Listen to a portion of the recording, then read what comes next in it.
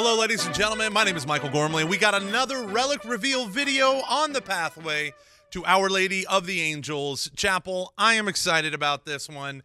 This one's a classic. Jay, this was a classic, right? All time. All time. Classic all time. Why? Because she's been here in the youth room the whole time. This is the relic of Saint Maria Goretti, the youngest canonized saint in the Catholic Church. Now, as you know, we are recording this in the youth room of a building that's completely empty because we're in the middle of a winter apocalypse. Hey, Jay, how's the weather out there? Man, it is cold out here. I tell you what. Thanks for that report, Jay. And it is nuts. But we have huddled in this youth room with a little bit of heat and a lot of moxie to bring you the story of a girl who has a lot of moxie. This young saint, I mean, her life gets 10 times more interesting after she dies. And it is incredible. Everything about this woman is heroic. But let me give you a little trigger warning here, because her story is brutal and intense at the end of her life. So let's walk through the story together, and then we'll learn a lesson from her life. And I'll tell you why Father Carlos Martins, the generous priest hooking us up with all of these relics in the first place, says that of all the 100+ relics he has, Saint Maria Goretti has attributed more miraculous events than any other saint. So we've had this here in our youth room, probably canonizing people left and right here. For years, we've had this. So let's unpack her life together. Saint Maria Goretti was born at the end of the 1800s, in 1890. She would die in 1901-ish, 1902, and her story is incredible because it just keeps ramping up right after that. But let's get to the beginning. Unfortunately for the Goretti family, her father, Luigi, would die while Maria was just 9 years old. Their family had done a big move from one side of Italy to the other in order to escape poverty, but lo and behold, they couldn't necessarily escape it. Her mother immediately began working in the fields, taking over her father's role, while they lived in essentially the same building as another family. Now, while Maria's older brothers and sisters would work the fields alongside their mother, Maria's job was to tend to the younger children. She was essentially their second mother, and she spent all of her time taking care of them. But she also had a job, and that job was to cook and clean for the family that she shared a building with, that their families lived together. And that was the family with a young 19-year-old boy named Alessandro. For those of you who know that story, you can hear the ominous music in the background when I say his name. Alessandro took an impure liking to 11-year-old Maria Goretti.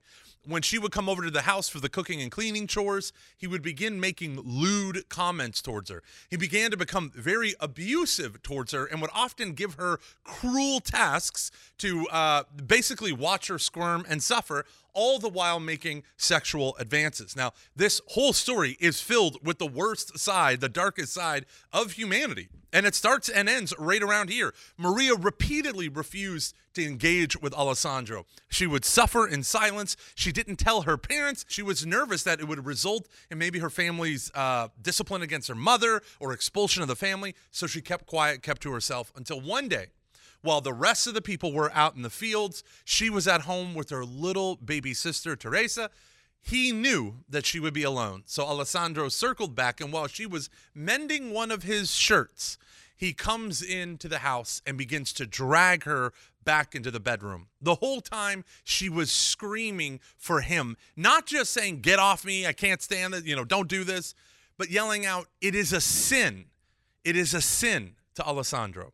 She wasn't just trying to speak to the moment and him yielding to his passions. She was actually speaking out of concern for his soul, which this is kind of what separates the saints from us, the ordinary folks sometimes. Alessandro was so enraged by her obstinate refusal to give in that he had an awl and he stabbed her numerous times, about 14 times in her 11-year-old body, and quickly ran into the other room and pretended to be asleep as if he had no idea what was going on. Terrible defense, and immediately he is arrested. Her body is taken, turns out she's still alive, taken to a hospital where she endured hours of surgery trying to help her lacerations without anesthesia.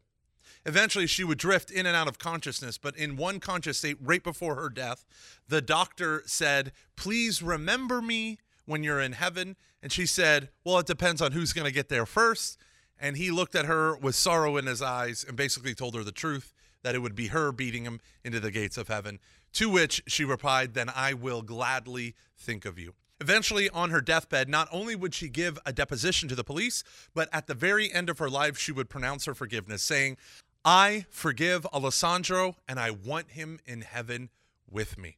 This little saint of great mercy gave up her last breath while forgiving her murderer. This is crazy. Story only gets more intense. Alessandro is sentenced to 30 years in Italian prison. And so what ends up happening for Alessandro is he is incredibly angry and unrepentant for years, until one night he has a dream that Maria Goretti comes to his home and hands him a bouquet of white lilies, and he takes them one by one, and as he takes them, the lily flowers turn into white flames.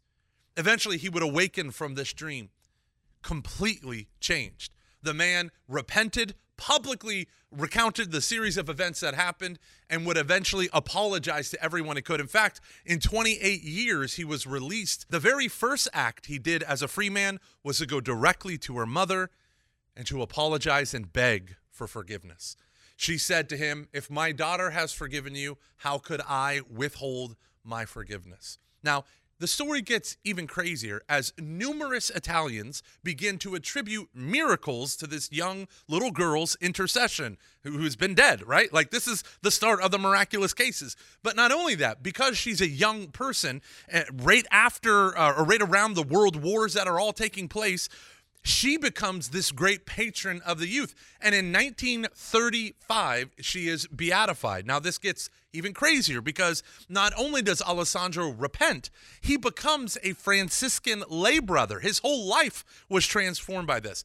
Not only does he repent and become a Franciscan lay brother, but for the first time in history, so many people in 1950 came for her canonization that they couldn't even hold the Mass inside the church of St. Peter's Basilica, but they had to do it in that great square outside, right?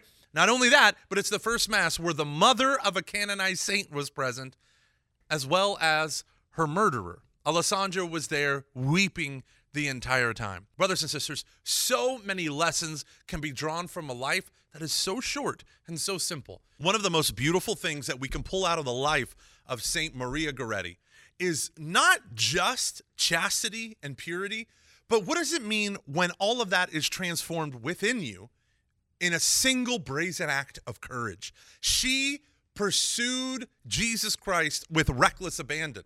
She loved him all the way to the end, and he enabled her, because she's perfectly joined to Christ, to keep on working. This is the beautiful thing about our God. This is why we reverence relics. This is why we adorn our churches with the names of saints, because they are still working in the body of Christ. Maria Goretti is not just the patron saint of youth and that holy boldness that she possessed, but also of purity of heart. What does it mean to be pure of heart? Well, in the Beatitudes, when Jesus Christ says, "Blessed are the pure of heart," that word pure is actually a metallurgic term, right? It means unalloyed, a heart that has no admixture of impurities in it. So it's perfectly pure, right? It's perfectly tin or copper or gold or silver. And oftentimes when you have someone that digs up metal from the ground, they melt it down. They apply intense refiner's fire in order to purify that metal. They burn away the impurities. Now, this is used in both Isaiah and in the book of Revelation to talk about the refining fire of purification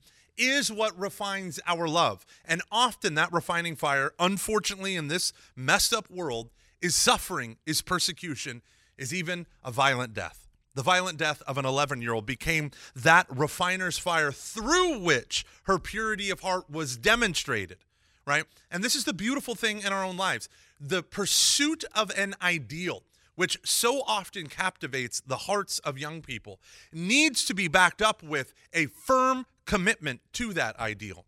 Ideals are very powerful. They're very emotional. They're very persuasive. But to bring that ideal into our everyday life, especially in the midst of suffering, is one of the most difficult things you and I can do. What does it mean to follow Christ when we have to pick up the cross? Maria Goretti knows what it means to follow the crucified Lord. Brothers and sisters, I want to let you know that she is one of the most popular saints. We're having her in our chapel, but she didn't accomplish great things in the eyes of the world.